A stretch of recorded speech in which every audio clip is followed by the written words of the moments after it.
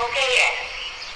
Akce se koná dnes od 14 hodin na stadionu. Vystoupí mažoretky, pro všechny je připraveno občerstvení, soutěže, tombola. Od 17 hodin hraje skupina Tornádo.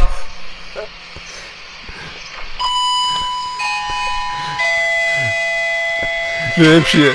Jdeme dál. A jdeme dál. Ten konec je nejlepší. Naprosto nejlepší je, vystoupí mažoretky. Vystoupí mažoretky, soutěže, tombola. Tombola o merch a o dresy. Počkej, a tohle je teda Amplion, ten obecní? Tohle je Amplion u nás obecní v Žabonosech, protože v sobotu 24. se uskutečnila oslava 80 let hokeje. A proč jsme tam nebyli s kamerou? No já jsem tam sám taky nebyl, já jsem byl v práci. Aj, chyba. To je podle mě si promeškala, Richarde, jedinečnou příležitost se zúčastnit takovéhle akce. Ví oni, co tam v tobě mají v těch Žabonosech? Právě, že nevědí. Ty krabeno, ještě o to víc. A když jsem se o tom dozvěděl, 2 měsíce jsem sliboval, že jim s tou akcí pomůžu.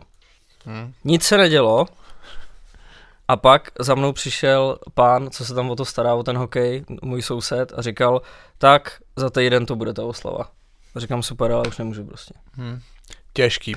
Každopádně já nemůžu uvěřit tomu, že tohle to někdo namluvil v roce 2023. No, tam sedí paní na úřadě a namlouvá tam tyhle ty novinky. Dost vtipný to bylo, dost dobrý.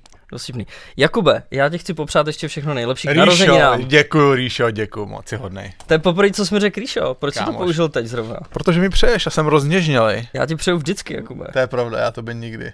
No. Se omlouvám. Ne, mě to nevadí. Ty si to zasloužíš víc. Já jsem rád, že popřeju svým rodičům včas, občas je to pozdě, takže opravdu neber si to osobně. Vegimu jsem taky nepřál podle mě, takže... No, pro mě je ten den významný, protože zároveň 26. má Aja svátek. To je den pro tebe. Je to den pro mě a zrovna ten významný den jsem celý proležel, protože na mě něco skočilo, takže jsem byl úplně mimo. A jsem rád, že jsem dneska tady teda. To není ideální. Já jsem taky rád, že jsi, Richarde, tady. Doufám, že něco z tebe neskočí na mě dneska, takže však se odsuň trochu, prosím tě. No, každopádně, Richard, rád tě vidím. Děkuju ti za přání. Já tebe taky. Let's fucking go. Doufám, že jsi to oslavil pořádně. Neoslavil, Richarde, já to nějak neslavil. Já jsem podle mě měl poslední oslavu na své 25. narozeniny. Tenkrát jsem slavil společně se svým kamarádem Lukášem, který byl frontman kapely Clue pro nějaký pamětníky, tak jsme v Plzni na Slávii na Borech jsme měli takovou společnou oslavu, on je o 5 let starší, takže to je podle mě fakt jako poslední regulární oslava, kterou já jsem měl. Takže je to nějaký 14 let, asi příští rok na tu 40 něco svolám, no. Co je teď vlastně s Clue? Tam je Spánek. Ale já vím, že byla docela významná, ta kapela, že měla i soundtracky k filmům a tak. Svýho času byly velký, no, ale to se fakt bavíme třeba prostě jako 10-15 let zpátky, no. Dobrý, no. Hele, ale příští rok máš kulatiny, to musí být velká kalba. Nevím, jestli velká kalba, ale něco svoláme. Jak už víte z minula, naším staronovým partnerem našeho podcastu je přírodní pánská kosmetika Steve's No Bullshit. Už tady byl, ale spolupráci znova obnovujeme, rozjeli jsme to minulý pondělí, máme pro vás připravený promokód, ať jste k světu. Přesně tak, jak říká Richard, Steve's je pánská kosmetika a doplňky zpravy, je to původem z Plzně, jestli to tak můžeme teda použít, všechno je maximálně přírodní. Richard dostal vzorky, podle mě díky tomu si se vykurýroval včera. Přesně tak. Jo, přesně tak. Takže všechno maximálně přírodní, což symbolizuje i ten dovětek no bullshit názvu, což znamená, že tam nejsou opravdu žádný kraviny, jenom to, co tam má být. Všechno to, celá ta značka Steve's je cenově dostupná. Já jejich produkty používám už skoro rok. Šampon, olej na vousy. Občas si dám i Steveův koulodorant. Ten si dostal, Richarde, tam ve vzorcích? Jo, mám ho tam. Jo, a je to? Co říká Aja na to? Že je to dobrý. Jo, je to dobrý, jo, dobře pro tebe, dobrý týden máš. Mám. Jsi to namazal na její svátek? Když jsem ti říkal, že jsem včera spal celou dobu. Já myslím, že jsi chtěl udělat radost. Tak jo, pokud byste chtěli si koupit nějaký produkty od Steva, tak půjdete na web steves.cz, když zadáte promokód BOMBY15, tak dostanete 15% slevu na všechny produkty při nákupu nad 500 korun. Tahle ta sleva platí do konce června. Pokud byste chtěli slevu ještě vyšší, tak běžte na naše Hero, kde hrdinové ušetří ještě víc. Takže steves.cz, promokód BOMBY15 a 15% sleva na všechny produkty při nákupu nad 500. Jakube, musím tě opravit, jak jsi říkal na začátku, jsou to doplňky stravy, ne spravy. Já jsem řekl zpravy? Dobře, Richarde, děkuju. Proto jsme tady spolu a proto jsme tým, aby jsme se také doplňovali. Dík. Takových pláceček jsme ještě neměli za celou dobu. A vidíš, stačí, když mi popřeš na rozkam.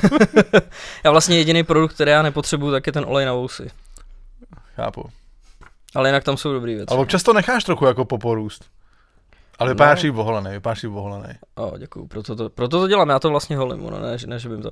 Hele, měl bych ještě vysvětlit tu mikinu, protože ono by bylo divný, kdybych tady v ní jen tak jako seděl. To vysvětli. Viděl jsem to ve scénáři a trochu mě to děsí. Bylo by to blbý. No já jsem to chtěl spojit právě s takovým tím retro úvodem, tak tohle z té mikina, kterou jsem nedávno našel u dědy na chatě na půdě. Jak ty sněl takový ty svoje věci, ty dresy a tohle to všechno. Tak ono nejvtipnější je, že často tyhle ty věci najdeš někde, kde oni vůbec jako nevědí, co to znamená, jakou to třeba může mít hodnotu. Dobrý, podle mě ta mikina už žádnou hodnotu nemá, ale když řekneš. Tenkrát ji někdo nosil, prostě před těma 30-40 lety, já nevím, kdy to bylo, si vykračoval v mikině týmu NBA Boston Celtics a teď jsem tam tu mikinu přines a jenom, co to je? Říkám, to je mikina basketbalového týmu. Aha, no nic, tak si ji klidně vem. Nevím, jestli to je oficiální merch teda, to asi nebude. To nevím. To bude za ten krk. To bude z nějakého hraničního přechodu, podle mě. Dobře, ty, co tam je? Nic. To tam asi nebude. Nic tam není, Rikade. Ne, je to dobrý, tady ty věci jsou dobrý. Jenom mě ještě zajímá teda, když jsi to našel na té půdě, co jsi s tím potom udělal? Je to vypraný? Zatím není. Těžký, on přijede nemocnej, ty vole, a v zatuchlej mikině z půdy normálně, která tam byla nevím jak dlouho. No jsme s tím byli ještě u táboráku, takže je v tom ještě ten... Tak to je ještě lepší. To je přesně to retro, ale. Tak jo, no, dneska začneme netradičně za mořem, protože tady u nás, zase jsi mi to tam napsal do toho scénáře, ale já to prostě neřeknu. Tady u nás se toho děje prostě méně než za mořem. Takhle bychom teď se to hodí právě, teď se to hodí. Tak to neříkej v pohodě. Ne, dostaneme se k tomu, až jako opravdu k tomu bude důvod, protože pořád se něco děje a vidíte, natáčíme předjezd, což je super. Lukáš Rousek prodloužil s Buffalem, podepsal novej 2letý kontrakt za $775 000 ročně. Předtím to pro něj byla dvoucestná smlouva, tenhle kontrakt už je jednocestnej.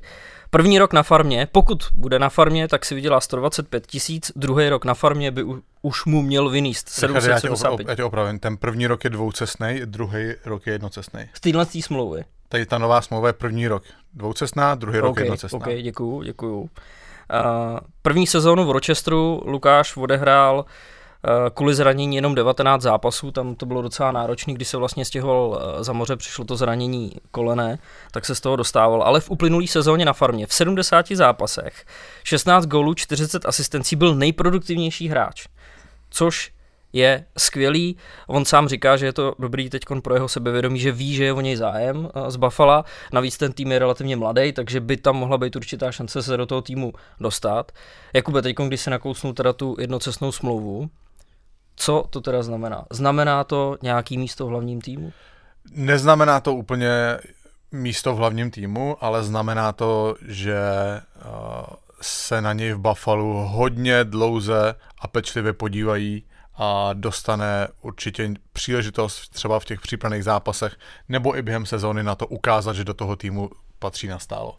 Jo, opravdu ta jednocestnost té smlouvy ukazuje, že s ním v Buffalu nějakým způsobem počítají. Samozřejmě místo v prvním týmu to pořád negarantuje, ale je mu o hodně blíž, než kdyby byl na té smlouvě dvoucestnej.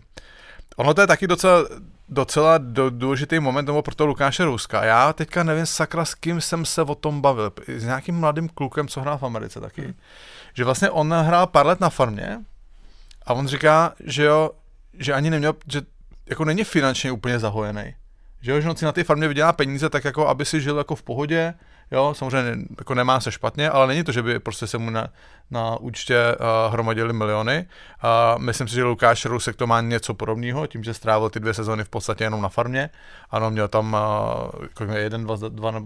dva nebo tři, odehrál v Buffalo nahoře. No. Tak samozřejmě nějaký jako peníze za ten pobyt v prvním týmu mu přišly, ale tohle je opravdu krok k tomu, že si konečně vydělal nějaký pořádný peníze, což je jenom dobře pro něj. V dnešní době těch platových stropů a vlastně jako situací v týme, kdy řada mužstev má podepsáno prostě 5-6 hráčů po, já nevím, za 6 až 8 milionů, některý třeba za víc, tak podle mě stoupá hodnota těch hráčů, kteří jsou podepsan za míň peněz. Jo, což třeba v tuhletu chvíli může být případ Lukáše Rouska a dokážu si představit, že v určitém jako okamžiku mu může zahrát do karet to, že je v podstatě na minimálním platu, já nevím, jestli minimální plat je 750 nebo 775, každopádně je blízko tomu minimálnímu platu a nezabere teda tolik místa pod tím platovým stropem, takže i tomu může pomoct k té větší příležitosti. Samozřejmě asi cíl celého jeho tábora je ten, aby tuhletu smlouvu použil jako nějaký, jak se říká v angličtině stepping stone, prostě, že se od toho odrazí dál a ukáže, že do NHL plnohodnotně patří a dostane smlouvu na víc peněz. Každopádně Lukášovi asi jde všechno, nebo určitě jde všechno podle plánu, podle toho, co si možná stanovil, když odcházel do Ameriky. My mu přejeme hodně štěstí, máme samozřejmě radost a budeme doufat, že se brzo prosadí do prvního mužstva Buffalo. Zajímavé je, že Sparta se pokoušela ho získat před koncem přestupu letošní sezóny, nebo právě uplynulý sezóny. Myslím si, že Lukáš udělal dobrý rozhodnutí, že neodešel. Tam možná by si se v tu chvíli jako už třeba moc nedivil, že by se vrátil do Evropy. Protože on podle mě v té době, snad to říkám správně, nebyl ještě zavolaný nahoru. On byl zavolaný až potom někdy únor, březen. A dokážu si představit situaci, kdy mu trochu dochází trpělivost, kdy vidí, že je pravidelně produktivní na farmě a pořád ta šance v prvním mužstvu nepřichází. A nakonec ta odměna přišla a myslím si, že tahle smlouva je ještě větší odměna za pracovitost a trochu i za tu trpělivost, že se neukvapil a třeba neodešel v nějaký slabý moment zpátky do Evropy. To je pravda. Ta trpělivost k tomu do toho ještě to zranění měl to jako hodně těžký v tom prvním roce potom, co přišel do Ameriky. Přesně tak. Dobře pro něj a držíme palce, ať to všechno šlape. A o téhle nový smlouvě začal jednat, já nevím, to jsou třeba 2 týdny zpátky, takže ono je to relativně čerstvý. No to jde docela podle mě rychle tady ty smlouvy, protože tam vlastně podle mě jediný, o čem se jedná, je opravdu to, jestli ta smlouva bude celá nebo aspoň v části jednocestná, protože to samozřejmě tomu hráči dává jistotu, že si vydělá trochu víc peněz a zároveň je to ten signál, jak jsem říkal na začátku, toho, že s ním ta organizace počítá. No ale když si říkali to, že o něj byl zájem ze Sparty, tak musel být trpělivý i vzhledem jako k téhle smlouvě, že musel mít nějakou jistotu, že to asi dopadne teda. I když zatím nevěděl, jestli ta nová smlouva přijde. Nevím, já nevidím mu do hlavy samozřejmě, nebavím se s ním, ale pořád, jakoby Richarde, pořád, když jsi v té Americe, pořád, když jsi na té farmě, jo, a on ještě v pozici, kdy byl nejproduktivnější hráč mužstva, tak pořád si... Víš, že máš nějakou hodnotu. No ne, pořád si jakoby 1-2 zranění od toho, aby si dostal šanci v tom NHL mužstvu. Jo, pořád si tomu vlastně strašně blízko. I když hraješ prostě 3. lineu na farmě, tak nevíš, co se může stát. Jo. Může se zranit podobně typový hráč nahoře a zavolají tebe. Pořád si prostě v tom záložním mužstvu, z kterého se tahají ty hráči, když se někdo zraní, když je někdo vytradovaný, takže si pořád tomu strašně blízko. A ten odchod do Evropy tě tomu strašně vzdálí. Jo, takže si myslím, že to bylo prostě správný rozhodnutí od Lukáše zůstat. A mně přijde hrozně zajímavý, jaký Lukáš Rousek měl vlastně start do NHL, protože on v prvním zápase dal gól, na další přihrál a ona je to jako taková senzace pro senzaci, je to jenom statistika, ale on po tom jednom zápase měl nejlepší bodový průměr historie jako všech hráčů, protože průměr 2 body na zápas nemá ani Wayne Gretzky, takže se o tom tak jako začalo psát. že to takhle má. A v tom druhém taky jako měl spoustu šancí, ten zápas jsem zrovna viděl a on se fakt jako dokázal natlačit před bránou, vypracoval si ty šance, byť ty zakončení mu tak jako nevyšly. Tak je jako hrozně zajímavý, že ten hráč na to takovou dobu čeká, pak tu šanci dostane a jsi schopný prostě v každém z těch zápasů dát gól nebo si vypracovat jako nějaký šance. Tak on ten gól dal na první střídání, ne? Je to možný. Já si myslím první, jestli ne první, tak druhý, ale spíš si myslím, že to bylo první střídání, takže to samozřejmě jako okamžitě ti vleje obrovský množství sebevědomí a jako uvolní se do toho zápasu a to hodně pomůže, no, takže já si trochu myslím, vlastně je to jenom odhadu zvenku, že si dokážu zase představit, že třeba Buffalo si řeklo, OK, Lukáši, prostě vememe tě sem, nevím, jestli to bylo takhle komunikovaný vůči němu, ale že ho vemou nahoru, nechají ho si prostě přičuknout ten HL, odehrát si 1-2 zápasy a pak ho zase poslali dolů na farmu, protože oni s tím Rochesterem podle mě šli docela daleko na farmě, kde on měl důležitou roli a myslím si, že v tu chvíli bylo třeba pro rozvoj Lukáše Rouska důležitější to, že hrál v tom Rochesteru, to mužstvo bylo docela dobrý a on tam měl významnou roli a táhnul to mužstvo. Že pro jeho rozvoj v tu chvíli to je mnohem důležitější, než to, kdyby dohrál 20 zápasů nebo 15 zápasů do konce sezóny v NHL někde na pomezí 3. 4. liny. No. A to vidíš i proto, proč třeba, že Jirka Kulich viděl, jak to tam sypal a nezavolali ho ani jednou. Jo, a já si myslím, že prostě oni opravdu chtěli, aby tam zůstal celý rok, aby byl s tím mužstvem, aby necestoval tam zpátky, aby z toho nebyl poblázněnej. A já věřím tomu, že šance jak Lukáše Rouska, tak Jirky Kulicha právě v organizaci Buffalo přijde. Tam samozřejmě Buffalo bylo totální, jak se říká se v angličtině, když použiju zase výraz dumpster fire. Dumpster jako odpadkový koš, se říká, že vždycky měl ty bezdomovce, že jak se zapalili ten odpadkový koš, jo, aby se ohřáli, tak to se jako říká. To se říkalo o té organizaci Buffalo, jak tam byly 2-3 roky zpátky, se tam měnilo to vedení a celý, že to je prostě dumpster fire. No, což paradoxně pro takhle mladý hráče, který se snaží prolomit do ligy, máme dobrý smíchy. Který se snaží prolomit do ligy, tak je jednodušší, když jsou tady v tom mužstvu, kde je nějaký přerod, kde je prostor, kde místo je, než když půjdou do nějakého etablovaného týmu, kde ta soupiska je nabitá. Jirka Kulich byl nějaký 4. nebo 5. nejproduktivnější hráč Rochesteru. A pak s Davidem Jiříčkem fandili Lukášovi při debutu. Stat guy. Že byli na tribuně dokonce. Stat guy, protože zrovna jejich farmy hráli spolu. Jo. Buffalo hrálo s Columbusem, takže se tam pak tam zůstali a dívali se. V noci na úterý se předávaly ceny NHL Awards a sledovali jsme je bedlivě, protože David Pastrňák byl nominovaný ve 2 kategoriích, které jsou v podstatě, dá se říct, jako podobný. Hart Trophy a Ted Lindsay Award, kde se rozhoduje, řekněme, o nejúžasnějším hráči základní části, respektive MVP, nejpřínosnějším hráči. Akorát, že u Hart Trophy hlasují hokejoví novináři a u Ted Lindsay Award vlastně tví spoluhráči a protihráči, hráči NHL. Kdybych to měl otevřít takhle hned na začátku, kdybychom se měli o tomhle bavit, co by třeba pro tebe bylo podstatnější a důležitější? Jestli o tobě mají rozhodovat novináři a nebo hráči? Takhle, když to položíš tu otázku, tak samozřejmě ty protihráči a spoluhráči to má trochu větší váhu. Že ty v tom jsou víc, tak nějak jako to víc vnímají tebe víc, je to taková možná větší čest, když víš, že to je někdo, třeba Conor McDavid, kdyby pro tebe hlasoval, tak je jasně, to čest. Chápu, co říkáš a má to smysl, ale zase mi přijde, že ta Hart Trophy, kterou teda udělujou nebo hlasují novináři, tak je prestižní zbraná.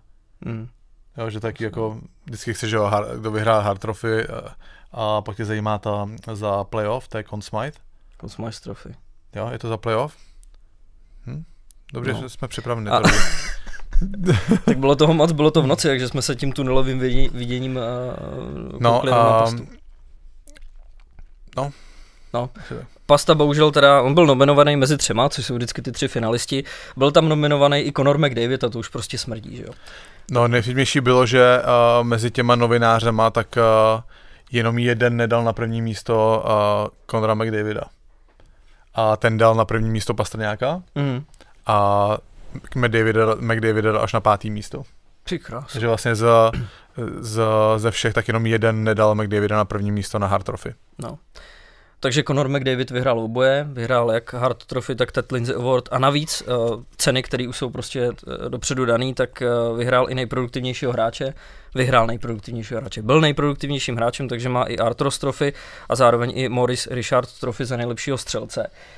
Já nevím, jestli tu fotku můžu ukázat, já jsem si udělal, jak ono to vypadá, jak tam ten McDavid u toho vyhlašování stojí se všema těma 4 trofejema, což mi přijde jako Jo, to se dělá, ale to si hrozně vtivný. Já si pamatuju jak to tam vedle sebe má. Já si pamatuju vždycky z těch starých fotky, to bylo taky grecky a tady ty Brad vždycky s těma pohárama, nebo těma trofejema, ne pohárama, s těma trofejema. Ale jak Vegi řekl tady správně před nahráváním, tak jednu trofej nemá, to je Stanley Cup. Což si myslím, že tomu teď jako chybí asi nejvíc. To chybí, no, jsem zvědavý, jestli to dokážou v tom Edmontonu poskládat vlastně s tím Draisaitlem a s McDavidem, když oba dva jsou prostě tak jako drahý a postavit tomu, ještě ten Darnell Nurse bere taky dardu, ne? Mají 3 hráče za dardu a jestli to dokážou ten zbytek kolem nich poskládat, aby vyhráli Stanley Cup, no. No ale když si vezmeš ty trofeje, tak další fotka ještě u toho článku byla, kde on je tady vyfocený, já nevím, jestli už je to manželka snad. Podle mě jsou zasnoubendy, já jsem viděl fotku, že se zasnoubili někde. Jo, takže ještě stále přítelkyně nebo snoubenka, tak tohle je ta nejlepší trofej z těch všech, kterou má. Pasta tam byl vyfocený taky teda. Pasta je dobrý. Dělá tam nějaký. Pasta dost dobrý a účes takový prostě. Mulet. No, má malet, samozřejmě takový neučesaný a viděl si, co měl, on měl na košili, respektive jakoby sako, košili bez kravaty. Tam takový ten zlatý, jo, tu sponu. Tu sponu, dost dobrý. Hned jsem na to koukal, co tam má, jsem se na to podívat. Docela mě zaujalo, že nemá pásek. Viděli jste ty nechty? Měl nechty ještě? Na černo. Fakt? To jsem si nevšiml. No. A neměl pásek. Se taky nosí bez pásku, no. Ale to musí mít hodně dobře střižený. Ale někdo mi říkal, že Pasta si, říkáme to Milan z obleku mi to říkal, že snad Pasta si nenechává moc obleky šít, že on jich má hodně, tak si je kupuje někde jako relativně lacino a prostě veme si to 1-2krát a dává to pryč. A relativně lacino, ale to znamená jako pro něj lacino, protože pro mě by to bylo, že si koupím jeden oblek na rok. Jasně, to nevím samozřejmě, ale asi jako si nenechává šít prostě 80 obleků za já nevím kolik $1000.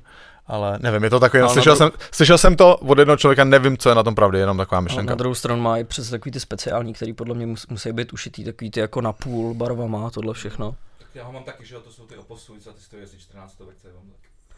To mi chce říct, že hráč, který se oblíká nejlíp v celý NHL, nakonec zjistíme, že je to nějaká konfekce prostě. No to ti říkám. Že je to, víš, kdyby strávil času, kdyby si nechával naměřovat ty obleky všechny. Ty král. No, tak říkal jsem si, že se musí nějak zabavit. Tyhle hráči. No Vegi má taky malet, že jo? Vegi má taky malet, no. Máme tady Pastu. No a v noci na čtvrtek proběhne draft, takže nás čeká Bedard Show, což loterii vyhrálo Chicago, takže počítáme, že by měli jít do Chicaga. Mimochodem, Chicago, když už jsme tady byli u těch přestupů, u těch hráčů, kteří nemají zas takovou cenu, tak Boston taky musí pracovat s platovým stropem a proto se v uvozovkách zbavil Taylora Halla a Nicka Folina, který právě jdou do Chicaga, takže Bedard bude mít s kým hrát. Tam jenom pozor Nicka Folina, kdo ví, jestli tam bude, protože ten je bez smlouvy, takže tam oni získali jenom jakoby práva ho teďka podepsat vlastně. Takže spíš jakoby tam ten Taylor Hall, ta hlavní komponent, což samozřejmě už jsem koukal na nějaký kanadský TSN rozbory, že to je jasný, že má být tam, aby vedl Bedarda, aby se prostě co nejrychleji naplnil ten svůj potenciál. No, já jsem o tom draftu poslouchal nějaký podcasty taky a tam vlastně je debata teďka, jakou volbou ten draft reálně začíná, protože všichni ví, že McDavid půjde první celkově. Bedard. No? OK, pardon, děkuju. Respektive, ono je to takový McDavid. A je to taky Connor. Půjde Bedard první celkově a za ním se z největší pravděpodobností seřadí Fantilli, Carlson a Smith, který budou teda volby 2, 3 a 4. Kdo je největší takový jako, zase použiju ten anglický výraz, sleeper se to říká, jako spáč, nebo někdo, kdo může hodně překvapit, je ruský útočník Matvej Mičkov, od kterým si pamatuju prostě já jsem ho viděl v Břeclavi na Hlinka Gretzky Cupu, kdy on byl snad o 2-3 roky mladší než všichni ostatní a prostě naprosto dominoval. Opravdu jako výjimečný hráč, v té době se o něm mluvilo, že to je prostě jasná jednička draftu. Tady v Evropě samozřejmě ten Bedard, jako v Kanadě si myslím, můžou měli na radaru, a tady v Evropě ještě úplně ne, každopádně obrovský talent. Samozřejmě všichni víme, co se dneska jako v Rusku, nebo co Rusko způsobilo, dneska už v Rusku se něco děje teďka dokonce, Takže víme, co se děje, takže kluby NHL jsou, a už to je i z minulosti, že kluby NHL jsou hodně opatrní při draftování ruských hráčů. Nechtějí úplně plejtvat ty nejvyšší volby v draftu, protože opravdu s těma ruskýma hráčema to bývá takový nejistý. Což v dnešní době platí dvojnásob, jestli ne desetinásobně. Navíc za situace, kdy Mičkov má podepsanou smlouvu v KHL na další 3 roky. Takže mužstvo, který ho dneska bude draftovat, tak ví, že ho uvidí až za 3 roky. Reálně. Takže je otázka, kolikátý ten Mičkov půjde. Tam se samozřejmě jakoby spekuluje, že pokud by byla běžná situace, kdy skauti ho mohli pravidelně vidět, jezdil by na ty mezinárodní turné, tak by to byl prostě pravděpodobně minimálně do top 5 určitě hráč draftovaný. A teď je otázka, kdo bude mít tu odvahu. Spekuluje se, že pravděpodobně zmizí nejdýl někde v... Co se smějete? Já nevím, jak tam začal něco kontrolovat na kameře, tak nevím, co tam... Polinu. Každopádně spekuluje se, že pravděpodobně zmizí nejdýl jako sedmý výběr, což má Philadelphia, nebo 8. Washington, že v tu dobu už by měl být vybraný. Steve Yzerman, generální manažer Detroitu, o tom vlastně o ruských hráčích říká, že si nemyslí, že je nějaká jako nevraždivost vůči ruským hráčům, nebo že by nějakým způsobem nechtěli ty mužstva, ale opravdu, že je problém, že ty hráči nebyli vidět celou sezónu. Jo, že máš opravdu jako limitovaný možnosti na to si toho hráče reálně vyhodnotit. Zajímavý je, že pokud Mičkov půjde do 10. místa, tak bude nejvíc draftovaný Rus od roku 2018, kdy Carolina vzal jako druhého Andreje Svečníkova. A je právě problém ten, že také od hráčů, který draftuješ takhle vysoko, tak očekáváš, že ti hodně brzo pomůžou v tom mužstvu. A s tím Mičkovem je tam prostě strašně nejistoty. Každopádně, úplně taková jako nejdivočejší spekulace, Anaheim má druhou volbu draftu celkově. A v Anaheimu je generální manažer Pat Verbeek, který pracoval se Stevem Yzermanem. Steve Yzerman je známý tím, že si tak trochu jako dělá, co chce, že prostě si vyhodnocuje věci podle sebe, nekouká moc kolem, co si kdo myslí. Můžeme zpět pár let draftoval Morice Seidera mnohem dřív, on byl nějaký 6. 7. celkově, myslím, mnohem dřív, než očekávali všichni ostatní. Dneska vidíme, že Seider opravdu roste ve výborného obránce. A tím, že Verbeek s tím spolupracoval, tak by nebylo zase úplným šokem to, kdyby Anaheim z druhé pozice vzal toho Mičkova. Jo, ale znova je to jen taková spekulace, takový zajímavý příběh kolem draftu, takže to je něco, co se vyplatí, si myslím, sledovat. No, já bych chtěl hrozně podpořit ten tvůj příběh s tím Stevem Yzermanem, ale už si to nepamatuju přesně, protože samozřejmě máš milion myšlenek, ale on tam tenkrát, bylo to s Bertucim, ne? Jak on ho vyměnil a Bertucci byl jako obrovský kamarád tam s nějakým hráčem a on na tiskovce začal brečet, že mu odešel. Larkin, podle mě, ne? Jo, Larkin a Bertucci, že byli velký kamarádi a tím, jak on je takhle roztrhnul, tak taky udělal jako zase krok, který tenkrát byl jako hodně nepředvídatelný. Ne to úplně populární, no, ale prostě když jsi ve vůči pozici, tak musíš občas udělat kroky, které nejsou populární. No, samozřejmě my budeme ten draft sledovat i z českého pohledu, což takhle, když se na to podíváme, tak nebude nic asi extra divokýho. Eda Šale, o kterém tady často mluvíme, tak je projektovaný někdy v druhé půlce prvního kola. Craig Button, scout televize TSN, který dlouhodobě mapuje ty mladý hráče po celém světě, tak ten ho má dokonce na čísle 7. Takže uvidíme, kdo si Edu vybere. Michal Hrabal, český brankář, který možná tady pro většinu fanoušků není úplně tak známý jméno, odchovanec Hvězdy, prošel Spartou, teďka chytá v USHL, což je americká juniorská soutěž v Omaha Lancers. Ten by se měl by být vybraný během prvních 2 kol, mimochodem 199 cm, dneska tady budeme nahrávat s Danem Vladařem, ten jsem koukal, že má 195, takže jsou jiný čahouni ty kluci.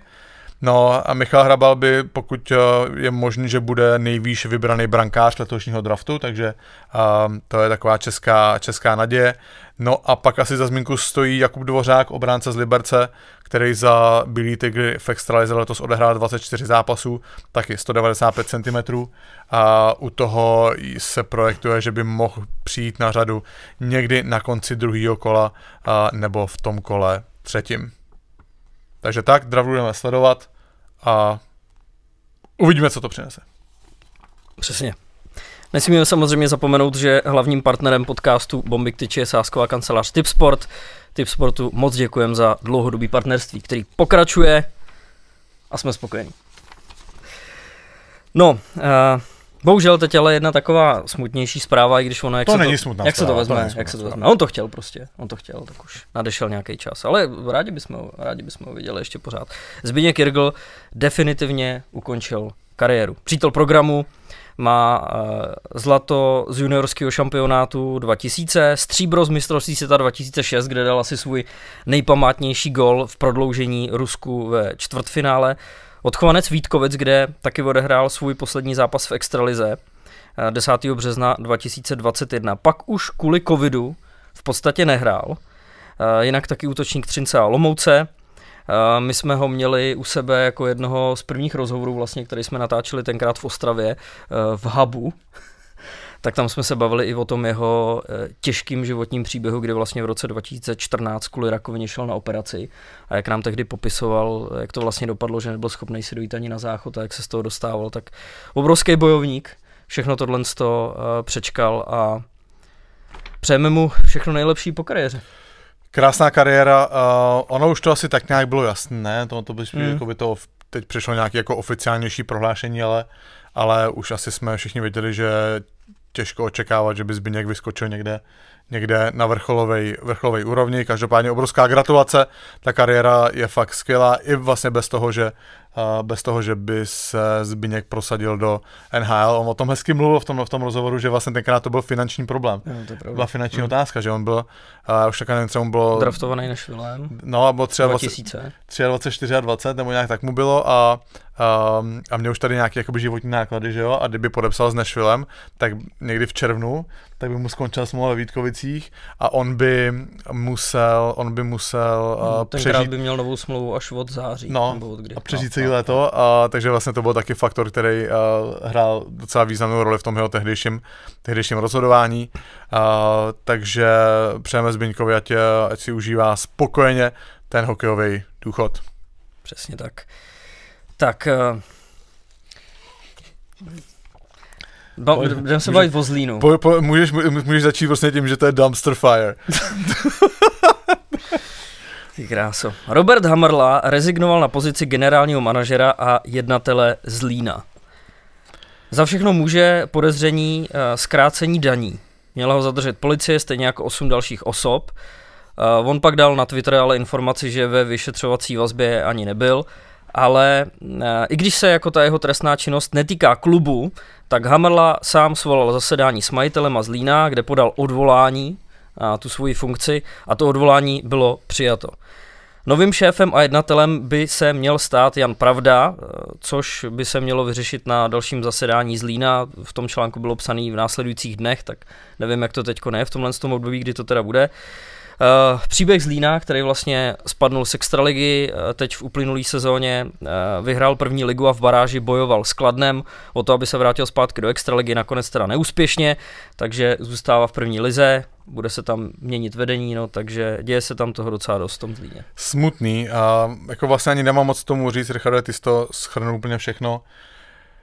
Už když to jako vypadá nebo působí aspoň navenek, že ta organizace nám získá nějakou stabilitu, kdy ať samozřejmě jsme některé kroky Roberta Hamrly kritizovali, tak nakonec to mužstvo dokázal dotáhnout až do baráže o extraligu, na čem se dalo, to asi nechám na vás, jak si to vyhodnotíte, stavět do další sezóny, tak teď přijde docela změna na zásadním postu, takže budeme celý organizaci ve Zlíně přát nebo držet palce, ať se tady z toho dokážou zpamatovat a zase atakujou ty pozice, které by mohly jim zaručit postup zpátky do extraligy.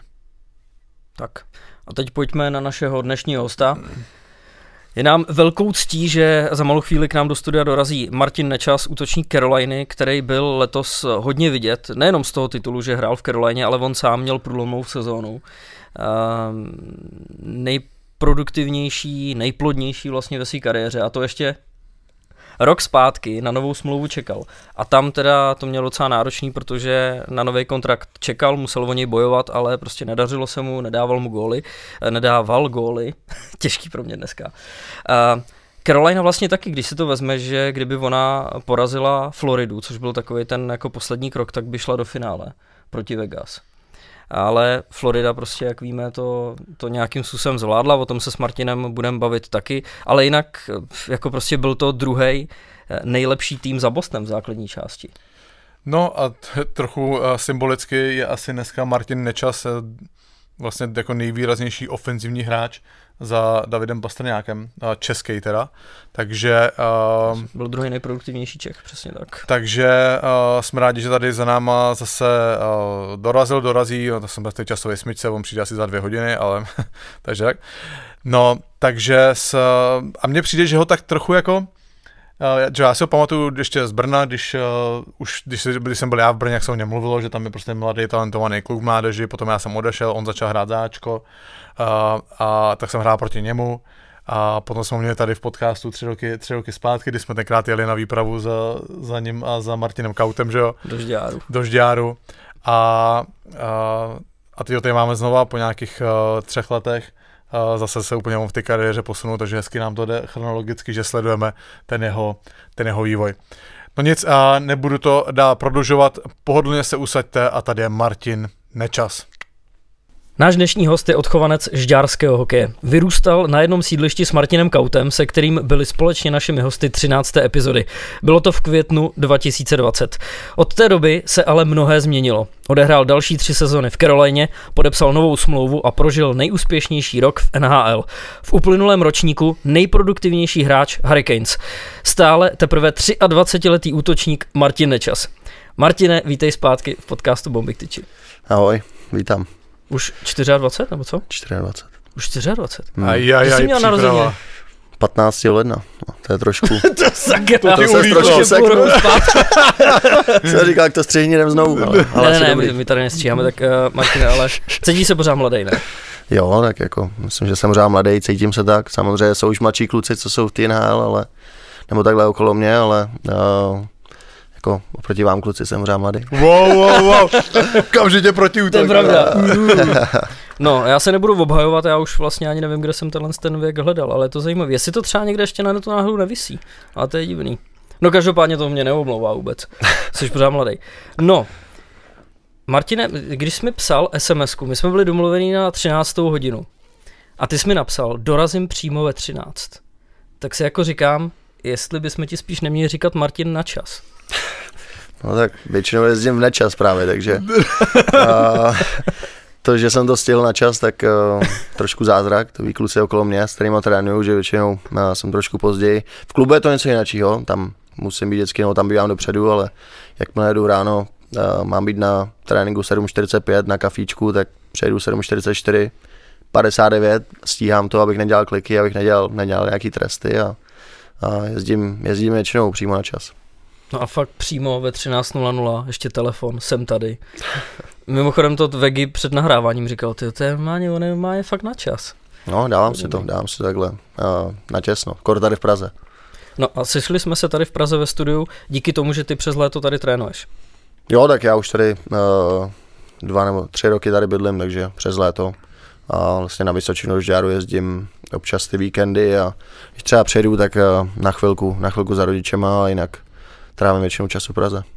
Ale hodně se změnilo od toho roku 2020, kdy byl covid a ty posilku měl u sebe v garáži ve Žďáře. No, tak to za těch okolností, co bylo, tak to bylo asi nejlepší, co jsem mohl dělat, takže to jsme trénovali tam ve Žďáře doma, běhal jsem tam okolo baráku a říkám, teďka jsme tady v Praze, ty možnosti jsou lepší, takže toho využívám. A to máte pořád tu skupinku tréninkovou tady v Praze s Hertlíkem, s Radimem Zohornou, s Kaulim? Jo, přesně tak, máme Druhá skupina, tam jsou vlastně Vojta Mozík, Kuba Krejčík a Filip Chlapík a je tam víc kluků, ale my máme takhle skupinu po 4. Teďka vlastně tím, že Hertlík se mu narodilo druhé dítě, tak občas spolu nechodíme, většinou třeba 2x, 3x do týdne, jinak on chodí třeba později, protože musí jezdit do školky pro malýho a dělat takový otcovský věci víc, ale jinak máme takhle skupinku po 4 a vyhovuje nám to. Kdože jsi říkal, že je v té druhé skupince? Kuba Krejčík, Vojta Mozík, Filip Chlapík. Jo. A ještě tam s nima chodil někdo teď, on se tam nějak střídal. To je jako když by Hertlík teďko nemohl, tak byste to mohli mít jako farmu, že by vždycky jako zastoupila, přišel by k vám do té vaší elitní skupinky, jo? No, tam je to, vlastně mají spartianskou skupinu, že jo, pak je tam jeden sešívaný, když s nima jde Hertlík, ale oni se tak celkově střídali, že jo, Krejče taky. To je pravda. Ta žolda. Kam Vítor tam patří? Kdo vás vlastně trénuje? Nás trénuje Miloš Peca, ten už, já jsem s ním vlastně byl už v Kometě, já jsem začal dělat, myslím po 16, takže už nějaký ten rok spolu děláme a pořád se to snažíme nějak posouvat, abych v tom věku, v kterém jsem, si myslím, že pořád v létě mám co zlepšovat a nejenom udržovat, takže makáme na tom a chci se zlepšovat.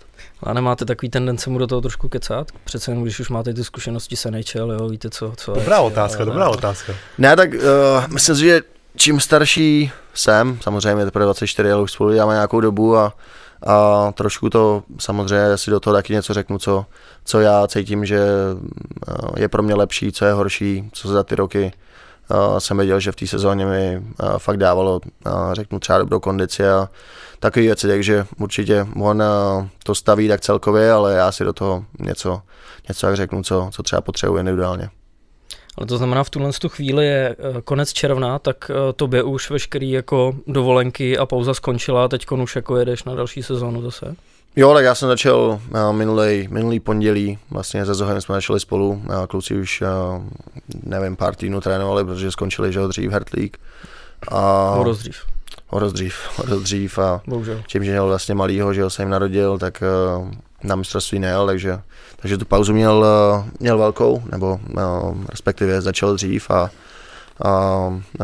teďka už po dovolený, už trénuju, teď mě všechno bolí samozřejmě, že jo, ale to do toho patří a nějaká ta dovolená tam ještě v průběhu bude, nebo nějaký to cestování, řeknu na Wimbledon, na Premier League a něco takového tam bude, ale teď už jsem v plném proudu. Že konci zmínil tenis a zmínil si fotbal.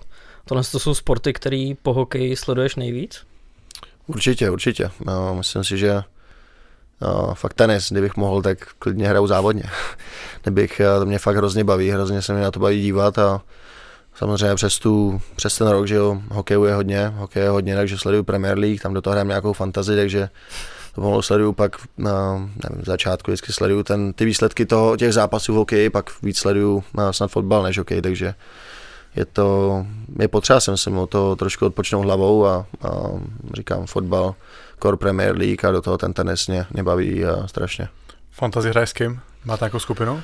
No, nás je tam hodně, jsou tam kluci Tomáš Tatar, Petr Mrázek, Hertlík, Zohy, Kauly, pak tam jsou ještě nějaký kamarádi ze Slovenska, co tam má Tomáš Tatar a myslím, že příští rok říkal, že to chce rád i s náma Pasta. My jsme ho letos neinvitnuli, ale o tom jsme ani nevěděli, že chce hrát, takže... Se pozval sám teďka. No, takže je nás dost a je to takový...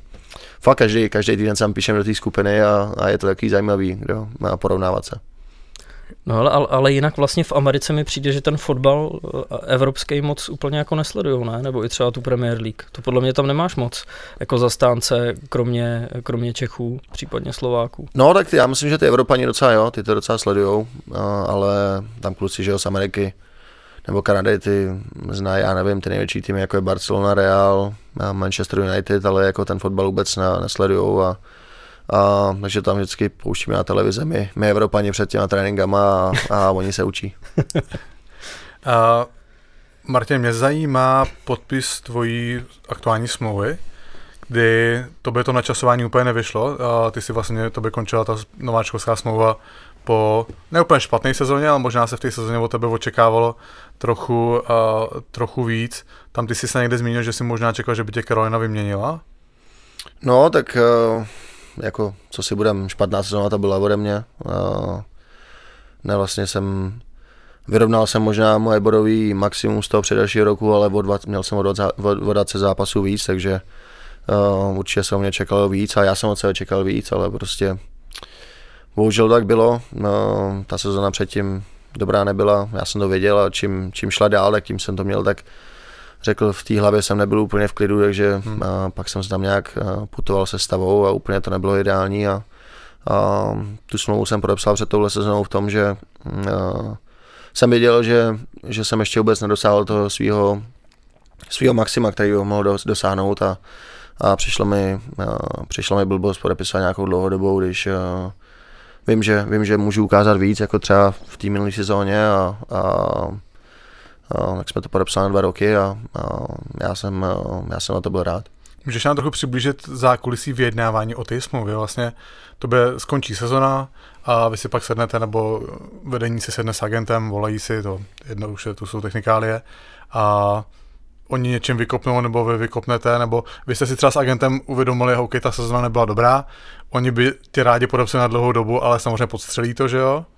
Tak ty spíš preferuješ ten bridge deal, jak se říká, ten krátkej za méně peněz? No určitě, přesně. A tam asi vlastně tu sezónu, vlastně to už je před tou špatnou sezónou, oni mě chtěli podepsat na nějakou extension a to jsme říkali, že jsme taky ještě nechtěli, že vlastně po druhé sezóně v NHL, která byla pořád zkrácená, že to podepisovat nechci a potom jsem vlastně měl tuhle horší sezónu, kdy mi to nešlo a oni, tam už jsme se ani nebavili o nějaký dlouhodobí, tam to bylo spíš, že jsme chtěli krátkodobu a neviděli jsme, popravdě ani bych nebyl překvapený, kdyby byl tradovaný, nebo ani v té době by mi to asi až tolik nevadilo, protože jak pro mě, tak pro tým to nebylo úplně ideální a samozřejmě nějaká změna, kdyby oni udělali, tak třeba by se mi vyplatila, ale dopadlo to tak. My jsme věděli, že chci podepsat maximálně takhle na ty 2 roky. Dostal jsem tam ty 3 miliony na rok, což pořád bylo fajn, ale samozřejmě na ty peníze to člověk úplně v té době nebo v té situaci nedívá. Já jsem věděl, že zahraju mnohem lepší sezónu, než byla tam ta, nebo sezóny víc sezón za sebou a vsadili jsme na to a říkám, já jsem rád teďka, mám teprve 1 sezónu potom odehranou na tom kontraktu a ještě mi zbývá 1. Mně by přišlo strašně krátkozraký, kdyby jako na tebou zlomili hůl, v podstatě pořád bylo nějakých jenom 22 a OK, asi to nebyla výborná sezona, pořád je 40 bodů, jako což není úplně málo, takže... Jo, tak spíš tam šlo o to, že já jsem měl tu sezónu předtím, já nevím, jestli jsem měl 50... A to tady mám. 53 zápasů, 41 bodů. No, což bylo fajn, že na druhou sezónu. A pak jsem měl 78 zápasů, 40 bodů. No, což jsem se vlastně nezlepšil, vlastně jsem se zhoršil dost a samozřejmě, když tohle ten tým vidí, tak si pak může říkat, že už se nebude zlepšovat, že to bude takhle. Přitom oni se mnou třeba počítali první, druhá lajna a říkám, ta sezona se nepovedla, ale i oni věděli, že mám navíc, nebo to jsme si řekli už po té sezóně a hlavně jsem to viděl já v sobě a byl jsem namotivovaný a tam to bylo vlastně, ten trade tam byl dost možný, já jsem vlastně, vím, že už jsem měl jít do Calgary, jsem měl jít do Calgary za toho Tkačeka, plus nějaký se mnou, že hráči a piky a už to bylo dost blízko, ale pak vlastně Florida nabídla toho Huberdo a Vigra, myslím, že ještě k tomu nějaký kolo, nebo něco takového, ale takže to dopadlo tak a já jsem nakonec rád, že jsem zůstal v teple. Můžeš nám, Martin, trochu přiblížit jako fungování pod Brindem Murem, co to je za trenéra, jakým způsobem třeba komunikuje s mužstvem, jestli je náročný, nebo jestli je jako kamarádský?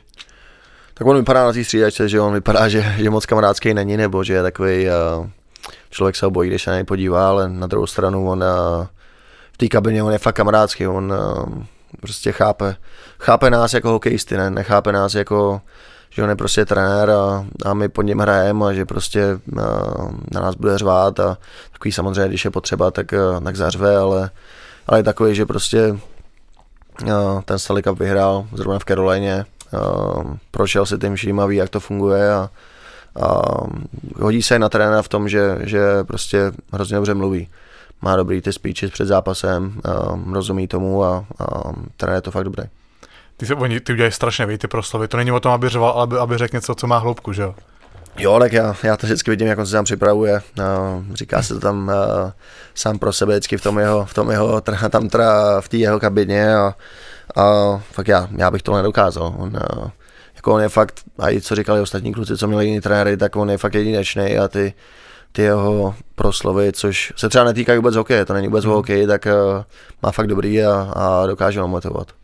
A je to teda tak, jako já z toho cítím, z toho, co říkáš teďka, že fakt je to mužstvo jako jde za ním, že jste rádi, že tam zrovna on stojí na té střídačce. Jo, tak jak říkám, on je fakt takový, že já nevím, řeknu, my jsme prohráli s tou Floridou v těch 4 zápasech, všechno bylo vyrovnaný, ale on si pak prostě sedl mezi nás do kabiny a prostě bylo vidět, jak ne, že je naštvaný, ale jak je prostě smutný z toho, že věděl, že máme třeba navíc, že to prostě že to nebylo o tom, že nás porazili, že by byli nějak mnohem lepší, ale prostě bylo to o těch maličkostech, v kterých oni byli lepší třeba na těch koncích těch zápasů a prostě je takový, že já si nemyslím, že tam byl nějaký hráč, co by neměl rád. Změnilo se vaše uvažování o Floridě ve chvíli, kdy třeba vyřadili Boston? Že jste si řekli, a sakra, ta Florida asi bude náročný soupeř? No, tak my jsme o nich věděli, tak oni vlastně, i když tu první půlku sezóny měli dobrou, tak vlastně oni vyměnili toho Huberdeau a Vígra vlastně za Tkačaka a že jo, hrál jim neskutečně na Montour, který vlastně zastoupil toho Vígra. A jinak ten tým měli úplně stejný jako rok předtím, kdy vlastně vyhráli celou základní část, takže... No ale pak jako zase vylítli rychle, že v playoff. Všichni, no jasný, no, ale všichni věděli, že ten tým je kvalitní a pak najednou, jak začali hrát, tak jak začali v té poslední půlce nebo čtvrtce té základní části, tak myslím si, že v tom playoff, tam se může stát cokoliv, tak jsme věděli, že mají sílu a když samozřejmě vyřadili ten Boston, tak jsme, ne, že z nich měli strach, ale viděli jsme, že jsou dobrý tým, to viděli všichni, ale pořád si myslím, že každý říkal, že radši Floridu než Boston. No, Neči, pojďme se vrátit ještě k té tvý smlouvě, jak jsme ji tady nazvali tím bridge dealem. Tenkrát, vzhledem k tomu, že se ti jako nepovedla ta sezóna, tak určitě jsi byl rád, že si tu smlouvu podepsal, protože jsi i finančně přilepšil. Vlastně máš to na 2 roky za 3 miliony na sezónu. Ale teď vlastně, jako když se podíváš na ty čísla, že jo, v téhle uplynulé sezóně jsi byl nejproduktivnější hráč tvýho týmu. Dával si rozhodující góly, dával si vítězný góly. A teď vlastně, když se podíváš, jak do další sezóny jako budete nastupovat s těma platama, tak Sebastian Aho 8,5 milionů, Teravainen 5,5, Kotkanemi 4,8 a až po nich tam seš ty, tak nemáš už v tuhle chvíli jako pocit, že patříš platově někam mezi ně? Jsem tady zamával tím měšcem teďka. Jo, tak samozřejmě prostě tu smlouvu jsem podepsal po tom roku, kdy to nebylo dobrý a myslím, že je to vždycky jistota podepsat aspoň na 2 roky, mít prostě tu šanci, když třeba ta první sezóna ještě není taková, tak tu druhou mít a podepsat to až potom a samozřejmě říkám, aspoň to pomůže týmu, když budu podávat taky výkony a budu doufám ještě lepší než minulou sezónu, tak aspoň zase budeme mít jiný hráče třeba tu sezónu, který nám můžou pomoct vyhrát ten Stanley Cup a já to beru tak, takže já zase doufám, že po té další sezóně ta smlouva zase půjde nahoru a bude to tak. Kdy ty můžeš podepsat novou? Už můžeš teďka po červenci třeba podepsat novou? Jo, já už můžu teďka v tomhle létě podepsat extension. Jo. A směřuje to třeba k tomu, že by se začínali jednat už, nebo? No, tak my se s nimi zatím vůbec nebavíme, oni jsou spíš, teďka jim jde o to, podepsali toho Sebastiana Aha, který vlastně on bude po té další sezóně, když tak free agent, takže volný hráč, takže oni ho podepsat musí, jinak to vlastně bude to stejné jak s Pastou. Že on kdyby nepodepsal, tak v létě může kamkoliv a to je vlastně jejich priorita číslo 1 a pak se když tak budeme bavit my a uvidíme. A ty bys primárně chtěl zůstat v Karolíně? Jo, tak já bych tam zůstat chtěl. Fakt tam za prvý fakt ten tým tam šel hrozně nahoru, za druhý ty fanoušci tam jsou skvělí, což nebývalo, ale to se tam hrozně zvedlo. Teď tam to město žije a za třetí prostě ten tým my prostě hrajeme dobře a myslím, že máme dobrý potenciál do budoucna, takže To jsou takové věci, proč bych tam rád zůstal a k tomu ještě nahrává to, že tam prostě je fakt hezký počasí. A není to prostě jak v té Kanadě, kde jste, že tam je minus 30 přes celou zimu, ale my tam máme prostě hezky a to je určitě taky jedna z věcí, na který se hodně lidí kouká. Pokud vás rozhovor s Martinem baví, tak ještě přes půl hodiny si můžete na Hero poslechnout povídání o playoff, o Martinově budoucí smlouvě s Carolinou, o tom, jak docela vtipně upadnul na střídačku New Yorku Islanders během vyřazovací části. Martin NEČAS mluvil taky o McDavidovi, nebo o tom, jaká je v současnosti móda v NHL a proč je jedním z guru oblékání. Děkujeme Martinovi NEČASovi, skvělý povídání, hrozně zajímavý vždycky takový ten vhled, kdy se vyloženě s tím hráčem může jako pobavit o NHL, to je pro mě něco úžasného. Richard to má rád, rozšíří své znalosti, to je jenom dobře. Přesně tak. No a jak říkal Richard, děkujeme ještě Martinovi, že za náma dorazil, vždycky skvělý, když kluci dorazí do studia. No a my toho dneska asi máme dost. To taky a zároveň končíme. Ale nekončíme. Přesně tak, nemusíte se bát, o bomby nepřijdete ani o prázdninách, budeme vycházet každý týden, jenom teďka teda během července to budou díly jenom s rozhovorama, ale nechceme vás samozřejmě o pravidelnou dávku hokejového obsahu ochudit. Takže my budeme během července s Richardem tak nějak nabírat síly. Bereš tu rodinu na dovolenou někam, Richarde? Pojedeme, ale v srpnu. V srpnu? To je hezký. Ale počkej, v červenci berou kluky na chatu. Na chatu. Tam, kde jsem našel tak až tam a můžeš si ji vyprat, prosím tě, dopřijď. Když mi něco najdeš, tak to vyper, prosím tě, jo. Stejně nic necítíš, ne? Ne. Takže tak, a děkujeme vám za pozornost a jak jsme říkali, budeme se s váma vídat celý prázdniny. Čau.